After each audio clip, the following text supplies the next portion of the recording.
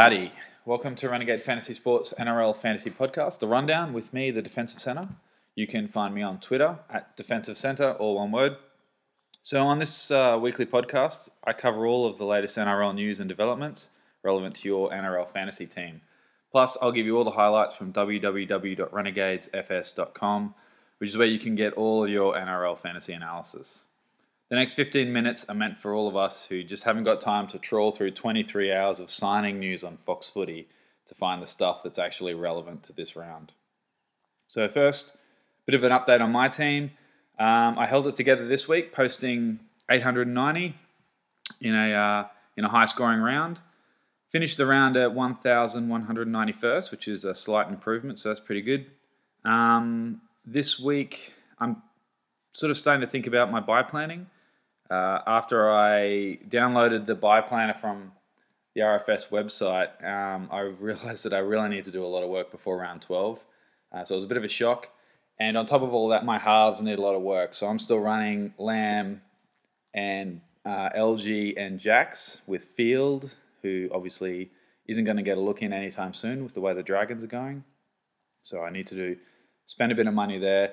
Obviously, possibly fortunately still carrying Brayley, who might get a few more good scores and a bit more money with Seguiaro being injured, but that's going to need some work too, probably before the buys, which is all got me a little bit worried. So let's jump into the fallout from round 6 and what to look out for in round 7. So injury and team list news. We've got 2 Friday games, no Thursday game, which is why this podcast is out a day later. Dogs versus Rabbits is the first game. So the Dogs lose Abby and Clemmer through injury. Abby really hurt a lot of people last week with an early concussion in the game and scored only 2 points. I think if I thought about it a little bit more, I may have even run Abby in my 17, but fortunately I didn't really pay attention to the fact he was playing the Knights, and so avoided that 2 points. Brett Morris ends up going to fullback this week, and Holland comes in on the wing. Elliott joins the forwards with Tualau and Fatala Mariner on the bench. Des is still playing silly buggers and has Frawley on the extended bench, so there's a potential that he might come onto the bench, or possibly even, which would be fantastic, into the 13 starting on game day. So just keep an eye out on that. The Rabbits are unchanged, which means that a potential mid-range buy-friendly Crichton keeps his starting spot.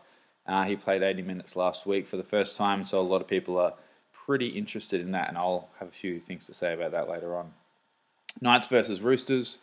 For the Knights, Levi starts at hooker, so Bureau goes back to the edge. Wardle is back on the bench, and Stone replaces Yates on the bench. Yates is on the extended interchange still, so he may still come back in on the bench on game day as well.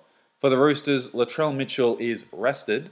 You can't see me doing scare quotes around that. He didn't have a particularly good game, so rested is normally code for being dropped to sort himself out. Joseph Manu comes in to replace him. For the Broncos versus Titans, the Bronx have lost their halfback Hunt for 6 to 8 weeks. So this gives Nikorima a bit of a chance to stake his claim for next year's number 7 jersey. So he starts in the 7.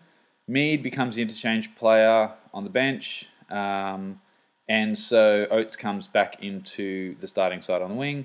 Sims and Thaiday start. For the injury-ravaged Titans, they get Peets and McQueen back, and that's caused some reshuffling, and some people have pushed off the bench there. Sea Eagles versus Storm. For Manly, Tapau and Miles are out. Tapau is listed as indefinite, so I'm not entirely sure what the proper goss is on him. Uate is also back. Fanua Blake starts. For the Storm, Chambers is out with a 1-match ban due to a shoulder charge. Blair returns to the bench, returns to the team to cover him. McLean starts with Asofa Solomona on the bench. Jesse Bromwich is on the extended interchange, so I assume if he's fit, he'll play, but I'm not entirely sure why he's been named there.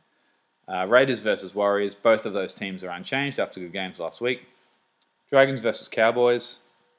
St. George are unchanged. The Cows have a heap of changes. So Thurston, as everyone knows, is out for at least 2 weeks, possibly more. So Hampton, who was a bit of a revelation last week at hooker, now moves to half. and Leary has been named at hooker. There's a few rumours going around at the moment that Leary might actually be on the bench, and Asiata might play hooker or possibly half. He's a bit of a ball-playing big guy, so I would be paying attention to that and maybe not trading in Leary in such a way that you can't reverse that on game day. O'Neill is back, which pushes Bowen out of the team. Hess starts in front of Ethan Lowe, which is a little bit odd, but that'll make all the Hess owners pretty happy. Fensom is out injured for, I think, a few weeks with foot injury. So a rookie is named on the bench in Corey Jensen. There's a lot of pretty good hype going on around Corey Jensen, being compared a little bit to Hess. Although the number of minutes he gets is likely to be pretty small, I suspect it'll be similar to what Fensom was getting. Coote is still not back, so Ponga gets continues to keep getting a shot at fullback. Panthers versus Sharks. For the Panthers, there are, again, plenty of changes. So Moylan, Blake, Peachy, Fisher-Harris are all back from either injury or suspension because Hook is basically a school teacher. Cartwright is on the extended interchange, and you would assume that if he's fit, he will play, at least off the bench. And that could be the end of Harawira Naira, who's been a fantastic cash cow for a lot of us. He's currently named on the bench, but I imagine if Cartwright is fit, he'll push off entirely. Again, keep an eye out on game day. For the Sharks, the only change is the loss of Seguiaro with a broken arm, and he's replaced by Catewell. So Brayley is likely to continue to get at least reasonable minutes. He probably won't go back to playing 80, in my view. Catewell would spell him, you would think.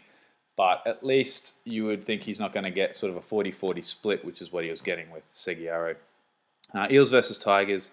The only change in this game is Frank Pritchard is out, and Moroa starts, and Alvaro comes onto the bench.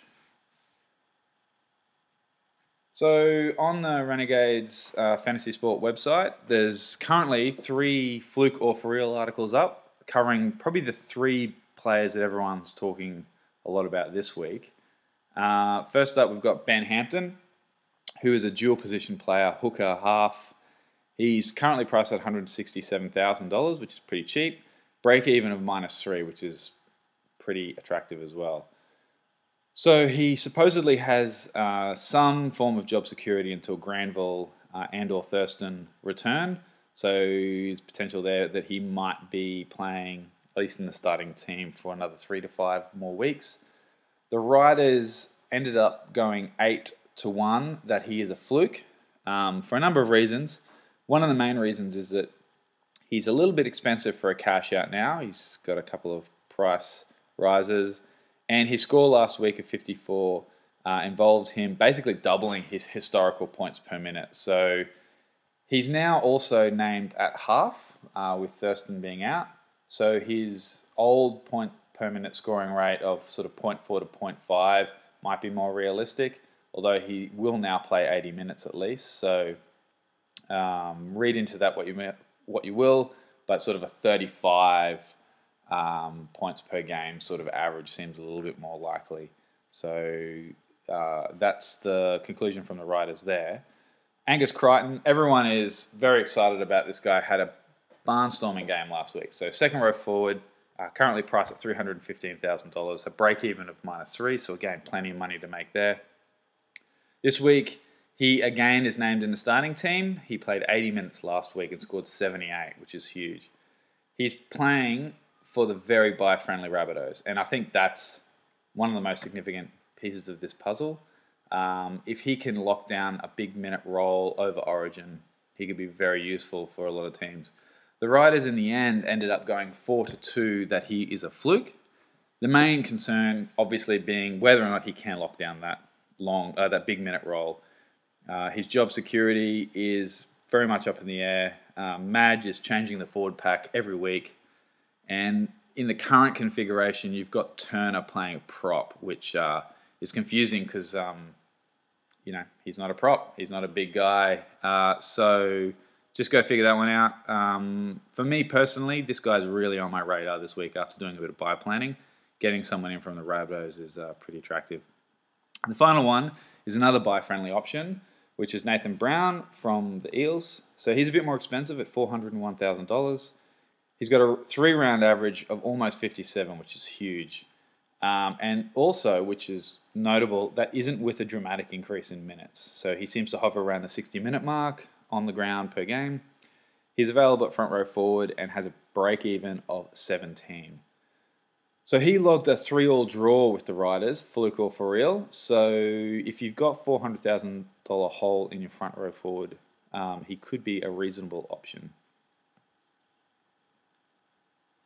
Looking on the website, obviously we've got the same sorts of articles up as every other week. The break-evens are there. If you haven't been to check out the break-evens, maybe because you've got the assistant coach or something like that on the NRL Fantasy website, go check them out. So they also show the expected price gain or loss if the player maintains their current average. And that can be pretty useful when trying to think about whether or not a player has any value in them or not. Pimp My Team is up this week. It caused a lot of fights last week. In the end, it didn't end up being published in time for the first game. So the same team was reviewed again, and the Riders finally settled on a few suggested trades there. So go check that out. If you think your team needs a fair bit of work and you could use a bit of inspiration from some of those.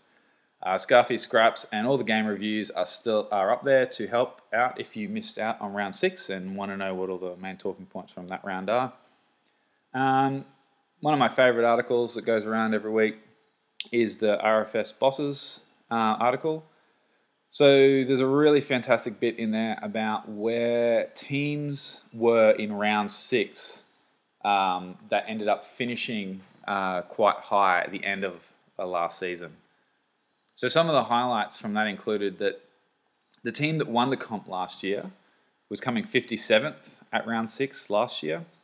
And second place was in 658. So that's a fair bit of a gain there for those two teams last year. The team that finished 5th wasn't even in the top 5,000. And there were 2 other teams in the top 50 at the end of the year that were outside of the top 5,000 after round 6. And 19 of the final top 50 sides weren't even ranked inside the top 1,000. Of the top 50 sides in round 6 last year, so think about the top 50 sides who are currently at the top of the comp, only 4 of those would finish the year in the top 50. So basically, heap of sides slid out of contention as the year went on. So it's a really fantastic news for all of us that feel that we might have a structurally decent sort of team that's building quite well, but the rankings don't really show it yet. A bit of good buy planning, a bit of luck can see huge improvement. And you've got to remember too that a lot of the rankings, a lot of the total scores for each team are still quite tight. So, one good round here and there can lead to a pretty big improvement in rank. The other really exciting bit of news is that the first ranked team only scored 847 this round, or last round. So a lot of us who had a reasonable round would have made up some significant ground on first place, which is good to know. So just before I finish up, the other big news this week coming out of NRL Renegade Fantasy Sports, NRL, is that we're bringing back the Eliminator. So a lot of you may remember a few years ago, Dream Team used to run a competition which was basically a head-to-head knockout for the final sort of 15 to 20 odd rounds of the competition, and all teams that were ranked a certain level would go in, and there would be gradual knockouts until one final team was left undefeated for the entire period. So at Renegades, they're bringing that back with a $500 prize for first place.